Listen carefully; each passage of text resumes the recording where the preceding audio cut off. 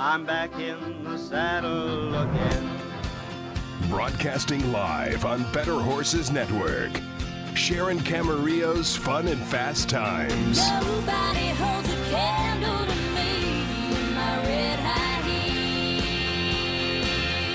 Join National Hall of Famer and author Sharon Camarillo as she inspires, educates, and entertains while exploring the fastest growing equine sport, barrel racing.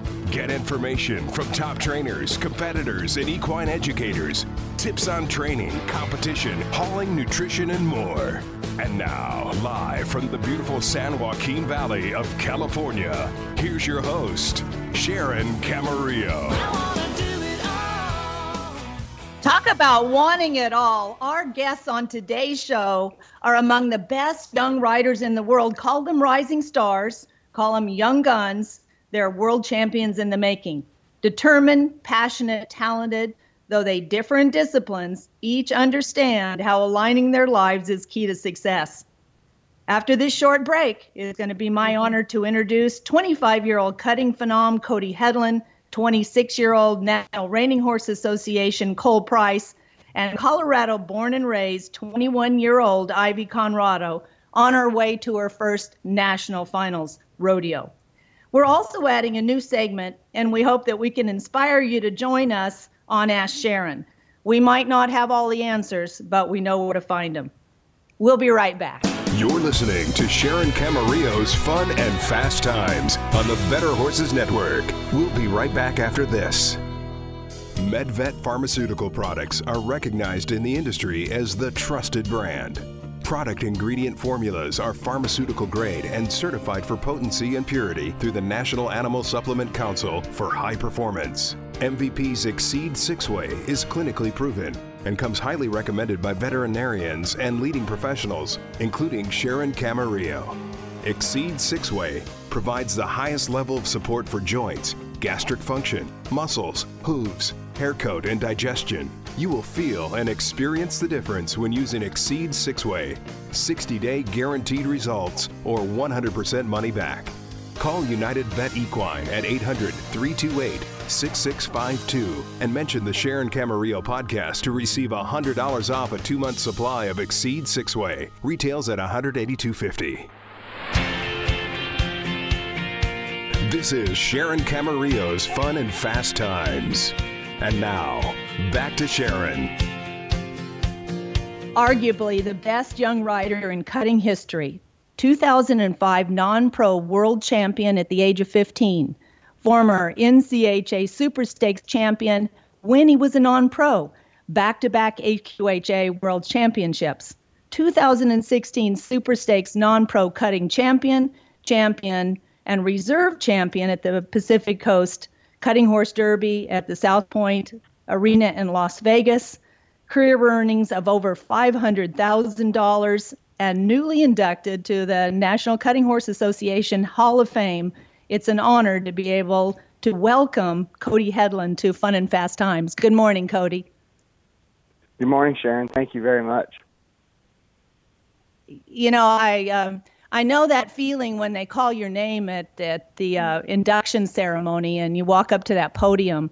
Give us a little reminder of what was going through your mind, what you said, and how you felt. There's a lot of things that go through my mind, but the main thing was just wow. I mean, I think about all the people that have helped me get there and the horses that I've rode to help me get there, and just it all kind of coming together and like one defining moment in my career so far as being able to be inducted into that non-pro Hall of Fame and being 26 years old. It's you know, it's very, very, very cool to be recognized with a lot of those great non-pros. And it was also special because there was a couple of my friends that I competed with in the youth and like along up the ranks as we've progressed and got older, and they also got honored that night. So it was kind of a cool feeling to know a bunch of my peers that I've competed with my whole life were also honored in that same night. So that's exciting. You know, when we're all consumed with our discipline and what we do, you know, it seems like the whole world revolves around barrel racing or cutting, whatever our discipline is. But when it's all said and done, it's a pretty small area. And when you can consider family and to be able to celebrate with family, it's pretty special. Was there a lump in your throat? Oh yes, definitely. You know, my mom and dad have been a huge part to my success. I mean, without them, I wouldn't be here. And my grandpa was able to make it too, and just having them there at that moment was pretty cool. You know, to get to share that with them, because they've all sacrificed a lot for me to be in that moment, and just to kind of have them be rewarded at the same time, because it wasn't just my award, it was definitely part theirs too, you know. That's fantastic. Well, I say congratulations not only to you, but to your parents. Please give them my regards. And interesting, and you can certainly correct me if I'm wrong, your mother, Landy, was a former barrel racer and married your father, Rock, who was a cutting horse trainer in your early life. Was there a defining moment as you were growing up, as an only child in California, I'll add, that you decided to follow in the Hedlund legacy? Yeah, I guess not really a defining moment. I used to sit at the cuttings, and we'd go to all the cuttings when I was a young kid, and when I was about 11, we were at a show in the summertime, and all the kids, you know, took off to go get ready to show in the youth, and I was just left out there by myself, and so I got pretty bored of hanging out by myself at that show, and decided to tell my mom that, hey, I really want to show, and so we went to Target or Walmart and got me a couple long sleeve shirts because I didn't have any, and I got to show a horse that my dad was showing in one of the novice classes there that weekend, and ever since that weekend, that was, I think, in like June or July of I think 2001, I guess, and I just never quit since then. Then to come back as a 15-year-old and win a championship, that's pretty amazing. Oh yeah, it's a pretty cool deal, especially because my mom had won that event, that same class, 7 years prior in 1998, and it was just being cool. It was just really cool being able to, you know, for all three of us to be a world champion in an event. Absolutely, carrying on the family legacy. You know, we also say that great horses make great riders, and your dad is a trainer. Of course, your mother is a mentor, both of them coaching. And as I remind my students, there's no one that's rooting for your success more than your parents. But you've got a good bloodline that your dad trains, and some special horses that have carried you along. Can you tell us a little bit about this cat and the Metalis cat? They're half sisters and family raised. Yep. Well, to make a long story short, my mom and dad had a chance to sell those two horses, Metalis cat and Tell Us About This Cat. Their great-great-grandmother, and her name was Diamond Lena Bars, and they had a chance to sell her for a lot of money when they had just got married, and they decided not to, even though they really needed the money, and they kept her. And Dad was for sure that this was going to be his next, you know, good producing mare, and he was going to be able to take it down the road and make a bunch of money off her babies. Well, then there was another mare that came out of that Diamond Lena Bars. Her name was Miss Santalina, and she was by Mr. Sanpepe, and she was kind of just the next line in that lineage. And Dad just, you know, kept thinking, you know, this is a good mare, and she's gonna produce some winners. And then we had Tell Us Lies, who is Lena's Telesis out of Miss Santalina, and she won just a little under 100,000, and then we had these two babies that we have now, and one was a WR This Cat Smart mare, Tell Us About This Cat, and her and I were the 2011 Non-Pro Horse of the Year winners, and I won the Non-Pro Super Stakes in 2011, and she was just a really, really good mare for me when I first started started being successful in Texas. And then now we have our stud Metalis cat, who's a metallic cat out of Tell Us Lies, and you know, he's been great for my dad and I both. I I mainly tell us about this cat in the non-pro, but my dad and I have both doubled up on Metellus cat in the open and the non-pro, and we've just had a lot of success with him, and we've been very blessed to be a part of him and this big old long family tree that Dad thought was going to work, and it finally ended up working. So. And didn't you recently score 150 at the Derby on Metellus cat? No, I marked at 226. 226. Okay. Mm-hmm. That's Which fantastic. Is like the 150, I'm sorry. But also marking. No, you're I'm you're out on of the timed line. event. You just needed to. Yeah, you needed to add one more score. So I marked at 226. Oh, that might have been the judge I was talking to, right? Well, Maybe. when Yep. it's fantastic. It makes success even sweeter when you own those horses and you have those personal relationships with those horses. What is it about those bloodlines that make them, fit into your style? Do you fit into the horse's style, or do they fit into yours? I think it's more of I fit in. I think it's more Dad and I have been fitting into their style, because their biggest attribute of all those horses that we've had through that bloodline is they want to do their job. They want to help you as much as they can. It's not just you out there trying to pedal them around and making sure they're correct or anything like that. They want to do their job. They love their job, and it makes our job easier because we help them where we need to, and then let them take over where they can, and that's where it's been, in my mind, it's been very successful. We have, though different disciplines, there's a lot of similarities, and our mentors are certainly important. Before I ask you about some of your mentors, aside from your mother and dad, I wanted to bring out the thought process that, so many times people say, just let the horse alone, let him work.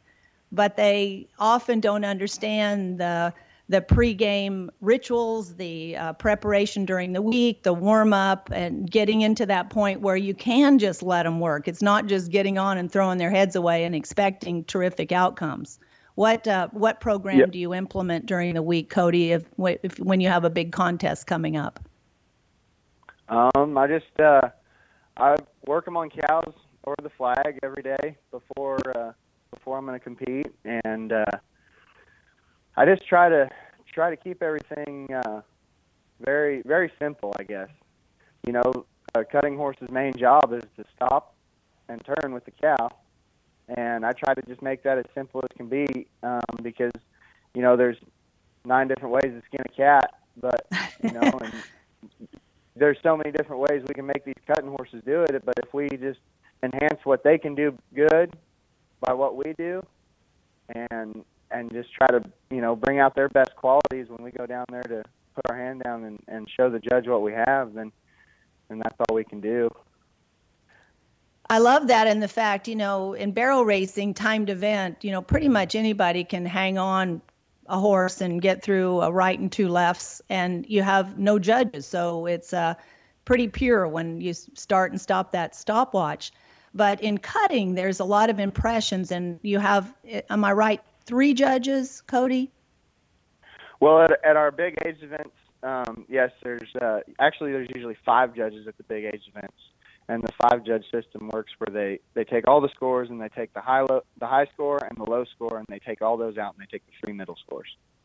So when you have so many talented horses, through our bloodlines, we've created just a real array of very talented horses. So there's got to be something just a little special to get those extra points that you've been used to receiving. And when you're watching those cutting horses that love their job and those riders that let them work, that, there's been kind of a style change through the year, and I'm talking a little out of context, but in today's world, it seems like there's just a lot of, I don't know what you call it, left or right, a lot of sway, the whole body, a lot of hind end, and a lot of front end footwork. Am I right there? Oh yes, definitely. It's. I think the combination of what you're saying is our horses' styles have changed a little bit. We've got them to be more efficient through their movements and stuff like that. But also our cows have made it to where, the cows have been a lot quicker and a lot different than they used to be, even 5 years ago, 10 years ago. And we've had to, horses and horse trainers have had to adjust their way of training, and make it a lot cow-oriented because these cows are so trickier than they used to be. That's amazing.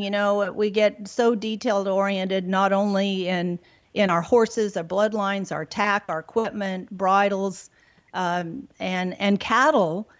But one thing we can probably say that doesn't go out of style is good horsemanship and the respect that we have for those animals and showing them and developing them along with ourselves to be the best we can be. When we're talking about that, mentors are important. Mentors in your life, Cody, can you tell us how you select those mentors and what they do to support your program? A lot of it is what I like to see. Like we're talking. I like to see people that are good horsemen and that really care for the horse and also that don't just train one style of horse, but can mold their style to fit the horse, like I try to do. I've been blessed to work with very many top trainers in our business, and it's just been really cool to see the different. I mean, there's just like we said, there's so many different ways to train a horse and get them to do what you want them to do, and there's so many different opinions and styles and everything like that. And I just try to find somebody with the same style and same eye for a horse, I guess, that I have, and that's what I look for.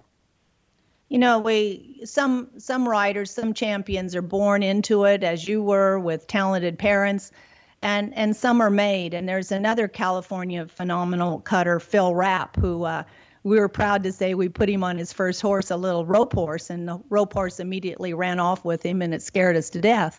But he was phenomenal, moved to Texas, and Phil was had some involvement in your early training. Oh yes, he was definitely. I mean, besides my mom and dad, Phil and Mary Ann Rapp were probably the biggest supporters and teachers and mentors and everything, all the above in my life thus far.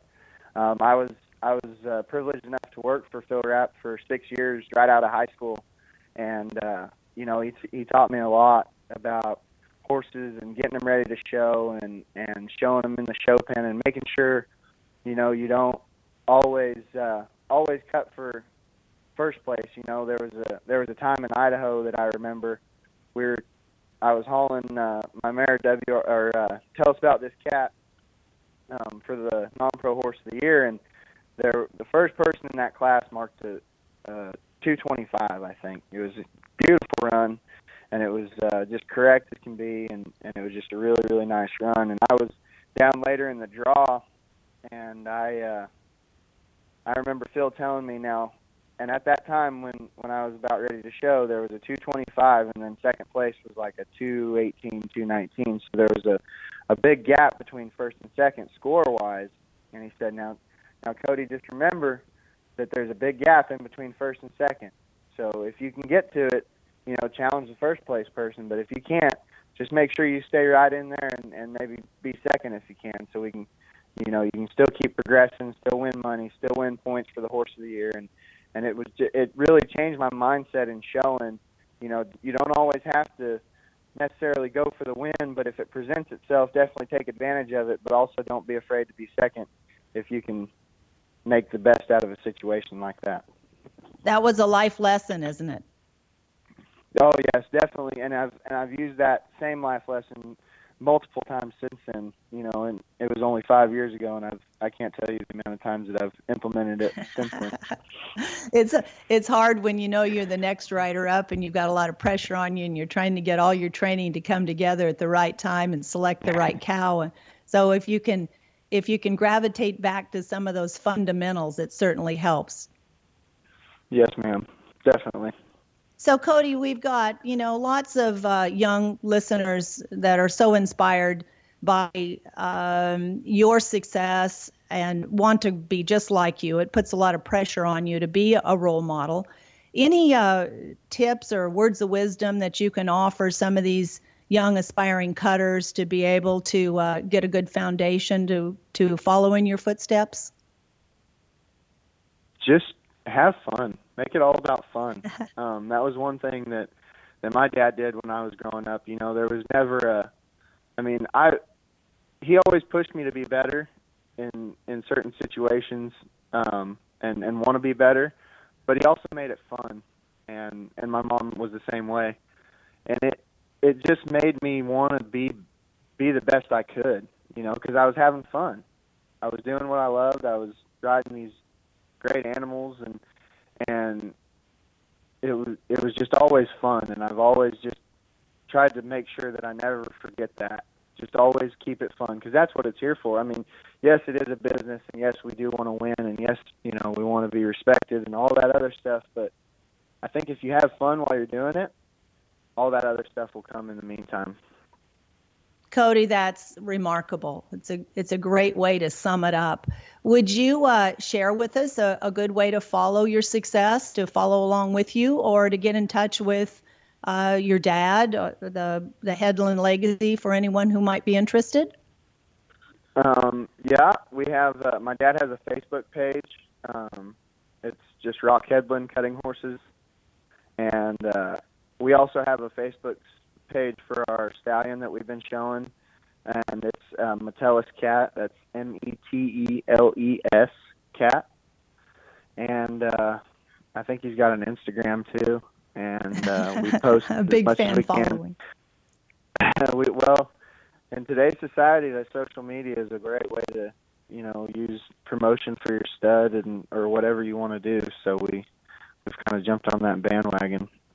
But yeah, you can follow us there, and my dad does a lot of clinics out in California, and they're always posting about them on his Facebook page and stuff like that. And then my mom has her Facebook page, and you can always contact her. And Landy Hedlund. And yes, Landy Hedlund, and you can just check up on us and see how we're doing.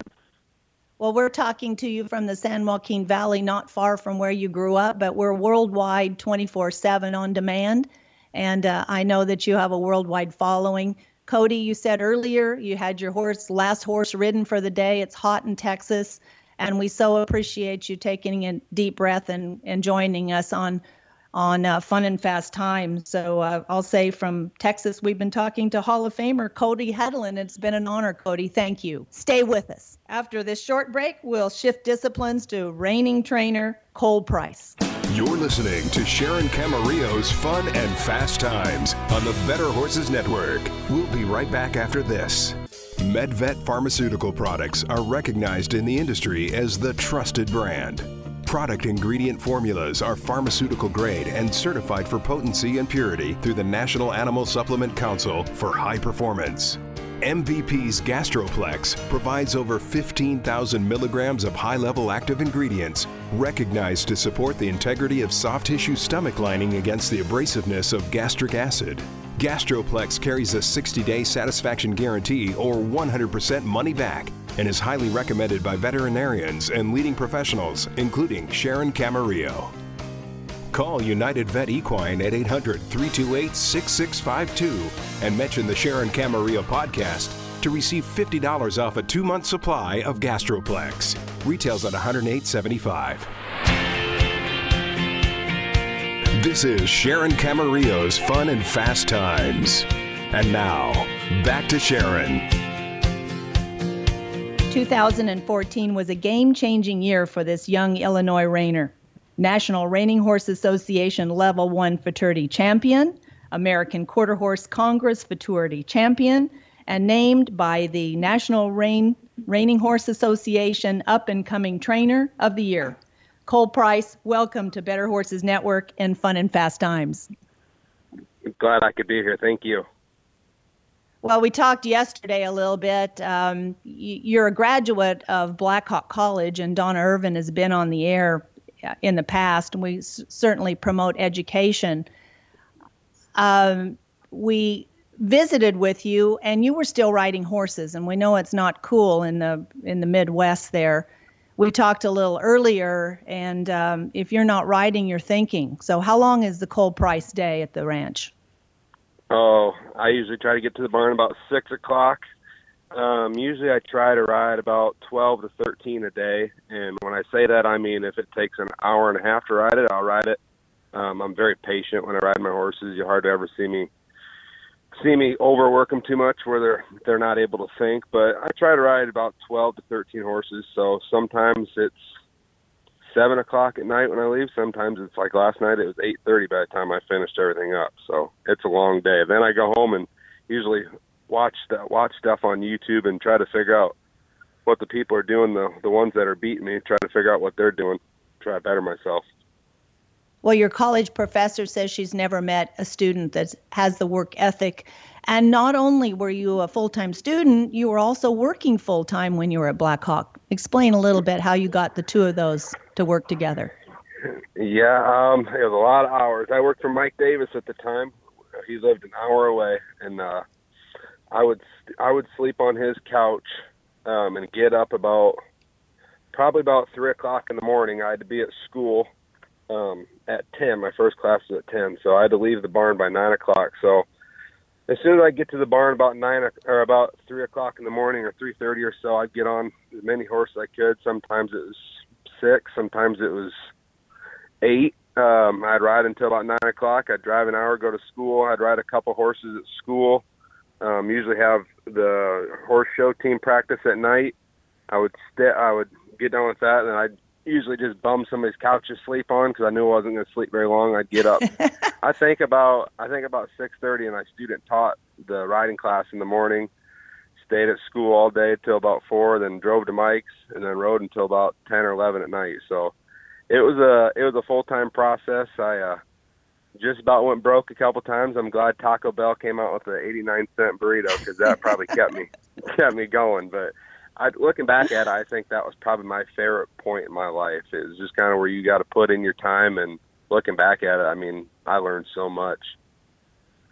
Well, you are a living example that success is 1% vision, 99% alignment. And you and I are similar in our backgrounds because we had a passion to ride, but I was raised in the city, actually on the beach. And I had, later in life had great friends that were raised into the industry. Some of them are no longer in the industry, and I'm proud that I am. But we talked earlier to Cody Hedlund in Texas, and of course, Cody's mother and dad were both cutters, and he's a champion cutter. You were introduced to horses at a young age, but not necessarily to this level that you've brought your passion to. Give us a little insight into Cole Price. My family, I grew up showing draft horses. We had a perch-on horse hitch, and we were pretty strong in that until, I want to say about the time I was 8 or 9, and I mean, horses was the only thing I could think of. I can remember my parents telling me a story when I was little, when I was still trying to figure out how to dress myself. I could never put my shoes on the right feet. And they just let me do it. Well, eventually they got tired of it. And in our hitch, we had a horse named Mark, and he was on the right, and John was on the left. And my mom and dad put an M for Mark on my right shoe and a J for John on the left shoe, and I never once got it wrong. I mean, I've always related everything with horses. And probably about the time I was 9, I started getting addicted to the riding horses, and I started training breaking horses for my neighbors and people around the area when I was about 11, and then probably about the time I was 14 is when I was introduced to reining and started playing around with it by myself and realized I was addicted to it, but if I was going to be good, I needed to go get help.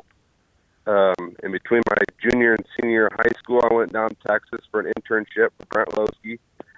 Brent is probably one of the best colt starters even today. And then he hired me right out of high school, and I was there about 8 or 9 months and decided if I'm going to do this serious, I need to go get that piece of paper at college that everybody needs to go get.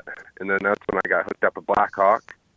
And that was a great experience for me because I got introduced to people like Donna Irvin, who she's pretty much mentally just like I am. I mean, she lives and breathes it. And got introduced to the horse show team, which that was quite a bit of a struggle for me because I hadn't shown a whole lot, and I knew how to. I thought I knew how to train one at least, but the showman part was probably the biggest thing I picked up because once you walk in that pen, you can't train anymore. You kind of got to sell it to them, and I struggled with that for a while, and then things kind of clicked. And at the same time, I was working for Mike Davis. I worked for Mike for about 5 years. Started showing when I was with Mike, and did pretty good. And then I would say I was there for about 5 years, and I went to work for Gabe Hutchins. And I learned a lot, Gabe, on how to finish a horse, and that was when I had all the success I did. And then recently in August, I started up my own business last year. Well, you know, one of the areas that Donna and I talk about is your ability to understand how horsemanship techniques transcend between disciplines. And though you've created your niche in reining, now you've opened the price performance horses. Do you ever think that you'll expand some of your showing outside the reining industry? Probably not, just because I live and die the reining. But I wouldn't be surprised. I mean, if somebody asked me to catch ride a pleasure horse or something, or a Western rider, I think I would try it. I'm not opposed to not trying it. But I don't know. I honestly, I think a good showman can show in any discipline. Once you kind of figure out how to, make everything line up, I think a good showman should be able to show anything. You're inspiring, Cole. Thank you so much for being on the show, and the fact that, we have a lot of people that listen, whether they're young potential riders or riders that are hobbyists. There's 9 million horses in the United States, about 2 million horse owners. And we find our niche, and some people don't. They have a passion, but they don't know how to carry through with it. And by you saying that you ate 88-cent Taco Bells, you created your own internship as a senior in high school, went to Texas. That was tough leaving home. And then you researched colleges and mentors.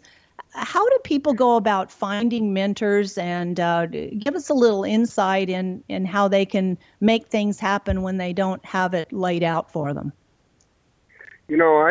I think where people get lost is they don't set necessarily enough goals for themselves. Like, for example, my goal was always I want to be the youngest $1 million rider and the youngest one to ever win the fraternity, and I believe this will be my last year, so I'm giving it everything I have. But I think you got to set high goals, and then you have to look at it, and then you got to set realistic, achievable goals. So if you want to be a reining horse trainer, you need to figure out who you want to ride like. And then say if you want to ride like myself, I'd like to ride like Andre Papani, Craig Smersall. I watch those people a lot. And, when I get a chance, I go and ask them. I think people are scared to ask people just because I don't know if they don't want to feel like they don't know anything. But I think the biggest thing you can do is reach out and ask those people, how did you get to the point where you got? And then try to figure out, okay, maybe I need to go work for this guy. Or, I think you kind of got to set a plan up, a realistic plan. But the best advice I think anybody's ever given me is, walk up to those people and shake their hand and talk to them. They'll answer your question if you ask them.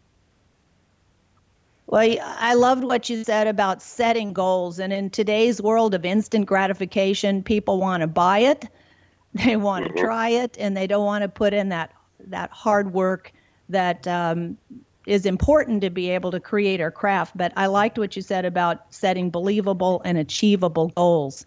And just being patient. I mean, one step at a time, Cole. You've really carved your niche out in the reining industry, and we certainly hope to see you as the youngest $1 million rider.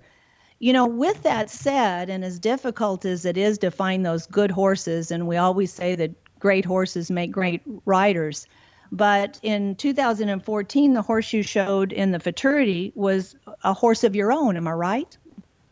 It was a horse I bought for a client. We picked him out as a yearling. And what do you look for when you're shopping for horses to be able to show or to create reining horses? The first thing I like to look at is I want to look at a horse look him right in the eye. I want to see a horse that looks at me, not through me. This sounds funny, but I've had horses that have squinted at me, and it's no different than somebody squinting at you. I want a horse that looks at you. I want a horse. Pedigree has a lot to do with it. I look more on the maternal side because I think a good producer can produce anything bred to any stud. But I want a horse that moves very balanced. They drive up underneath themselves. Like I like to watch the yearlings walk. I want to see their back legs step up underneath their front, almost step in the exact track as their front foot. But there's got to be something that stands out in the horse that pops your eye a little bit, like the one that I did get on. I mean, ever since I seen him first, that horse had a certain swagger about him, and I can remember. I mean, he still does it. When you lead him out of the stall, it was a long aisleway to where you tack him up. And that horse would just hang his head low, and he'd look out the corner of his eye, just kind of like, "Hey, look at me." He wouldn't be cocky or nothing, but he just had that certain swagger. You could tell he had a lot of self-confidence, and that horse was always like that. He always had a self-confidence to him, and that's very important to me. I want a horse that not necessarily would be the leader of the pack, but one that is not going to get pushed around. I want one that's kind of has a little say and a little bit of confidence to him naturally. How important or what role do bloodlines play in selecting your reining horses? Bloodlines, I think, probably helps with your odds. But I've seen horses that were bred as good as you can get, and then they weren't as nice as their papers said. So, with that being said, they have to be an individual. Wimpy's Little Step, for example, is probably the horse that changed the reining industry the most. And at the time, the people were riding a lot of new checks to cashes, but not a lot of them. And that horse was such an individual that all of a sudden new checks to cash became popular because Wimpy himself was such an individual, and he still is an individual. So I look at the horse. I have to like the horse first, then I look at the papers. And if I like the papers, if there's something on there I don't like, I'll question it and think about it. But just because it's on paper don't mean it's going to be that way with the horse. They have to be an individual. Well, it's interesting, in the barrel horse business, that's gotten to be quite an industry in duplicating winning horses. And I've always said that, you can buy the full brother to a horse, and if they don't have that heart that you identify through their training program, they're never going to be their brother. So, though I guess bloodlines teach us the trainability of a horse or the adaptability, It really doesn't guarantee a big win. Not exactly. I've had a horse. I had a full brother to a horse that won 300,000, and the one I had won 3,000. So, I mean, it's all they got to be an individual. I mean, they're not all the same. I admire you in the fact that like I said, we started out similar in the fact that we didn't have a lot of family support to pursue our passions, and I went into the timed event because I didn't have any understanding or link to training. Didn't have the financial contribution to be able to get lessons or the horses or the clothing. But in barrel racing, you can come up the alleyway and everyone's equal, just depending on what the stopwatch dictates is whether you win or lose. But in the horse that you won so much on in the futurity, I loved how you identified his swagger. You have a judging panel that you've got to catch their eye because in the big picture, horses basically do the same thing in reining. They run and slide in big circles and small circles, change leads. And it's all similar. It's fantastic. Well, Kole, I love having the opportunity to talk to you. Thank you for taking time out of your busy day. And I know you've got horses saddled in an afternoon to ride. But you talked so much about goal setting and your history, knowing you from Blackhawk. You are able to identify those short-term, mid-range, and long-term goals. And when we look at Cole Price, what's the big picture? Where are you going? Where do we go tomorrow and next year? Well, my goal for this year is to have very successful pre-fraternities with my 3-year-olds. My goal is to have, I'd like to say 3 fraternity horses in the open finals, but if I have 2, I'll be a happy camper. And then every year I want people to see Cole Price in the finals. Which means I need to have a solid program starting with my 2-year-olds all the way up. So my goal is to become a top performer. I'd like to say the best, but that's what I'm shooting for. I want to be the best. Got a long way to go, but that's what I'm going for. Well, guess what? When they induct you into the NRHA Hall of Fame, I'm going to be there cheering you on. Great. How can we get in touch with you? I know you've inspired a lot of young riders and riders that are interested in reining. How can we get in touch with Cole Price? Probably the best way, and if you don't know much about me, there's a lot of pictures and information, but on my Facebook page, Price Performance Horses, it has all my contact lists and all my pictures from shows and a lot of recent videos from horse shows, and it also shows how well the Price Performance Horses team is doing at the horse shows. And I know pretty much everybody's on Facebook, so I would say that's probably the safest way. My email address and everything's on there, so feel free to shoot me an email or call me. My phone number is on there as well. And that's Cole, K-O-L-E. K-O-L-E. Well, we're rooting for you, my friend. Thank you. Ride safe. Thank you.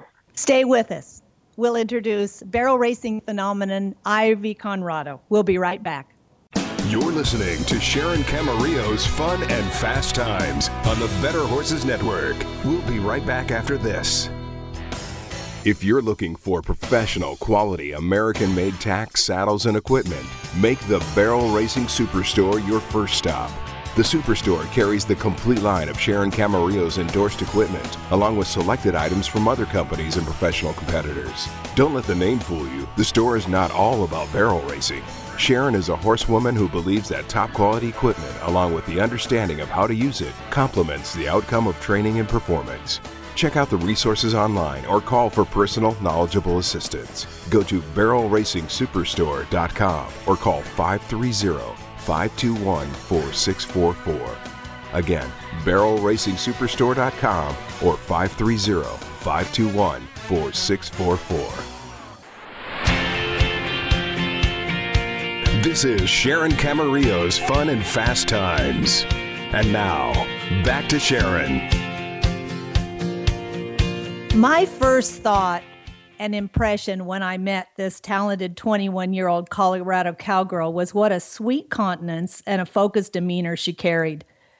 It may have been those signature glasses she wears, but Ivy Conrado, currently ranked second in the Women's Professional Rodeo Association World Standings, is all business when she rides in the arena.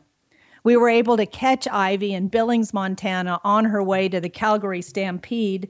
And I just want to say, Ivy, thank you so much for taking the time out of your road schedule to talk with us on Fun and Fast Times. Oh, absolutely. You've had a remarkable year to date. You won the Ram Circuit Finals, the American semifinals, qualified for Houston, Calgary Stampede, just to name a few. That's a remarkable credential that a rider only her second year in professional rodeo has, and I just want to congratulate you for your success to date. Thank you. It's been I don't know, just a whirlwind. It all just kind of happened really fast. So, yeah. Well, I've never met a barrel racer that doesn't like to talk about their horses, and we often mention that great horses make great riders. Tell us a little bit about C4 Tibby Stinson, the beautiful sorrel mare that you're hauling. Oh, Tibby's she's one of the most special horses that I've ever been around. She's a little tiny mare. I think she's like 14.2, maybe 14.3. We raised her. She's out of a mare that I junior high and high school rodeoed on a little bit, and she's just a really, really gritty mare, and she gives it her all every single time, and she has a really cool demeanor about her, and she just makes you love her. She's probably the greatest thing that's ever been in my possession. Well, we share some common friends, Tassie and Jimmy Monroe, and they were recently here and gave me an interesting story. You and your dad had unloaded a string of horses that were in training 3-year-olds at the late, great Wanda Bush's house, and she immediately went over to Tibby and picked her out as your winner. Yep, she did. I wasn't there that day. It was just Dad and Kate, my sister, actually. Dad had Tibby over there, and he said that, at that time when Tibby was 3, she was maybe 14 hands, and she was a tiny little thing, and He said that Wanda walked over to her and just said, this is my pick. This is the one that I choose. So, having Wanda say that about a horse is pretty special. Your dad is quite a legacy in his own right. And Yes. he was a trainer of Tibby, which was remarkable. And as that little 4-year-old entering in futurities, I believe she holds the record. She won 7 futurities that year that your dad was hauling her. Yes, she did. She won 7 futurities. There's a lot of horses that go out there and they'll win Fort Smith or they'll win, the BFA or win a slot race and have super high in lifetime earnings from 1 or 2 runs. But Tibby just hammered it out and she won 7 futurities, which is, super consistent for a futurity colt.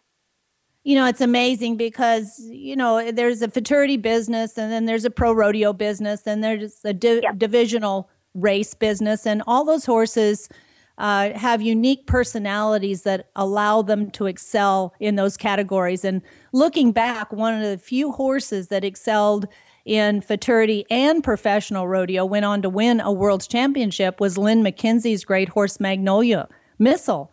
Yep. And Tibby seems to be following in his footsteps.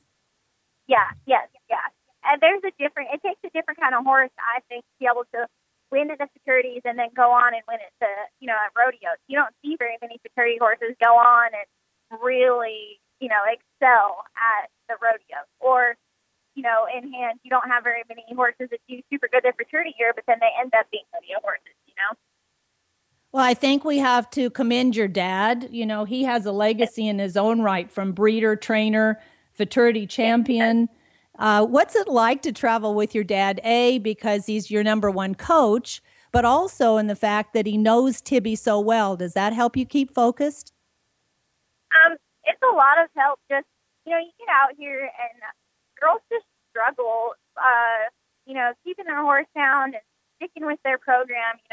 You get around other people, and I've just seen it a lot. They start changing what they're doing because they're talking to somebody else about what they're doing. And, it's nice just to have Dad out here because it's like, no, we're just going to keep doing what we do, and we're not going to change it. And, if something comes up with Tibby, he's there. And, it's just it's more of a safety net, I guess. I feel, for Tibby's, well-being and for mine, it's nice to have my dad out here on the road with me as much as he can. Well, I know you have a sister too, Paige, that's quite a talented barrel racer, and she's a new mother. Congratulations for becoming an aunt.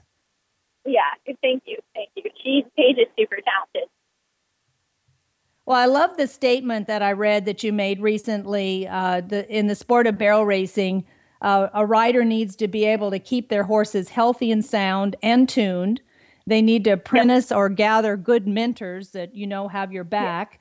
And most important, remember that all those patches that you have the opportunity with sponsorship to wear on your shirt don't define who you are. That is a very mature statement for a young 21-year-old champion. Well, thank you. It's hard. Dad helps a lot of younger kids, and I know patches and sponsorships have been around a while, but here lately it just seems like it's become such a fad. You have to have patches on your shirt to be accepted. It's really hard on younger girls or, even younger athletes in rodeo. And I just think that, at the end of the day, it's amazing. And that's how most of us, get down the road. But, you kind of got to figure it out on your own and not let those kind of things make you feel any better than anybody or, any worse than anybody. Well, I always call them my NASCAR shirts. And, through my clinic program, I live in them. And they really do give you a little bit of confidence, don't you believe? They do. Oh, absolutely. They absolutely do. Ivy, when you talk about mentors, I know that you've learned some remarkable lessons on the road. Can you share maybe some of your ups and downs and also the mentors who you feel have really supported you in your quest for this championship? Well, from the get-go, I quit riding when I was in high school, and then I kind of came back to it, and I took a couple years off, and that's hard. You lose your feel, and you lose your confidence, and it was just hard. And when I came back, Dad did his best to help me, but Paige, was rodeoing, and she was doing well, and so they were doing that. And so Dad sent me off with Becky Hughes Mahoney, and I spent 2 winters with her, and just kind of getting tuned up on horsemanship and just spending time out in the desert on colts and, even some finished horses. And that really stepped me up just with my horsemanship. Confidence-wise, I still, I get pretty nervous. I joke around with people and tell them that I hide in the bathroom before short rounds. I do get nervous. And I used to get so nervous that I couldn't hardly perform. The first couple of times I ran Tippy, I was a mess. I felt the pressure that my dad had won on her and she was a winner. And what if I can't step up? And, just having a hard time with it. And, Dad sent me off to try to, rodeo on her a little bit in the wintertime. And it just was going real bad. And I was just kicking barrels on her. And so we started pulling embryos on her, and I started running my sister's horse, Bubba, and he's a confidence builder. He's pretty easy. So I did that. And,